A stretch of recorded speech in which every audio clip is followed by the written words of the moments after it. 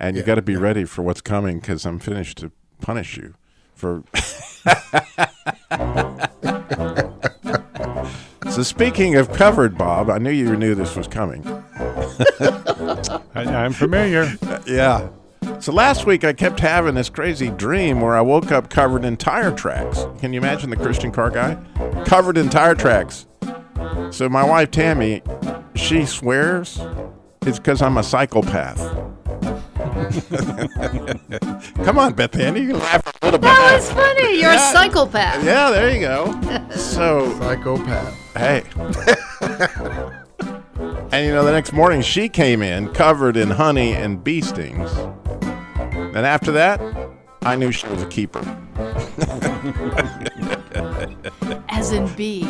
Beekeeper. I think your wife is a keeper on many levels.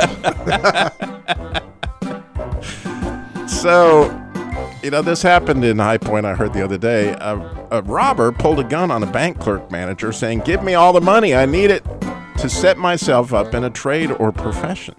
You know, initial investment is needed to cover the overhead until my cash flow is established." The bank manager said to the clerk, "You better do what he says. I think he means business." He was to cover overhead. There was a word cover in there just a little bit. Okay. And I saved the best for last as far as my jokes that I enjoy so much. And I'm really expecting a big laugh because Oric told me he was a great laugher.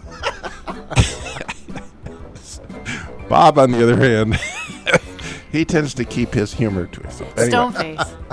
So here comes a question, Beth Ann. Oh, is that what it was? Okay. Here comes a question. No, not that question. Oh, really? Okay, it's just a regular joke question. Okay, that's all right. Little confusion. Yeah, sorry, I'm training. She jumped the question. All right. So where can you find a beach covered with frozen waffles? Where can you find a beach covered with frozen waffles? Think through this. It's a beach, Oric, and it's covered with frozen waffles. They call that Sandy Ego. Sandy Oric, now let's hear the laugh. You promised. You promised. Where's the laugh? I'm sorry. Ego, my Lego.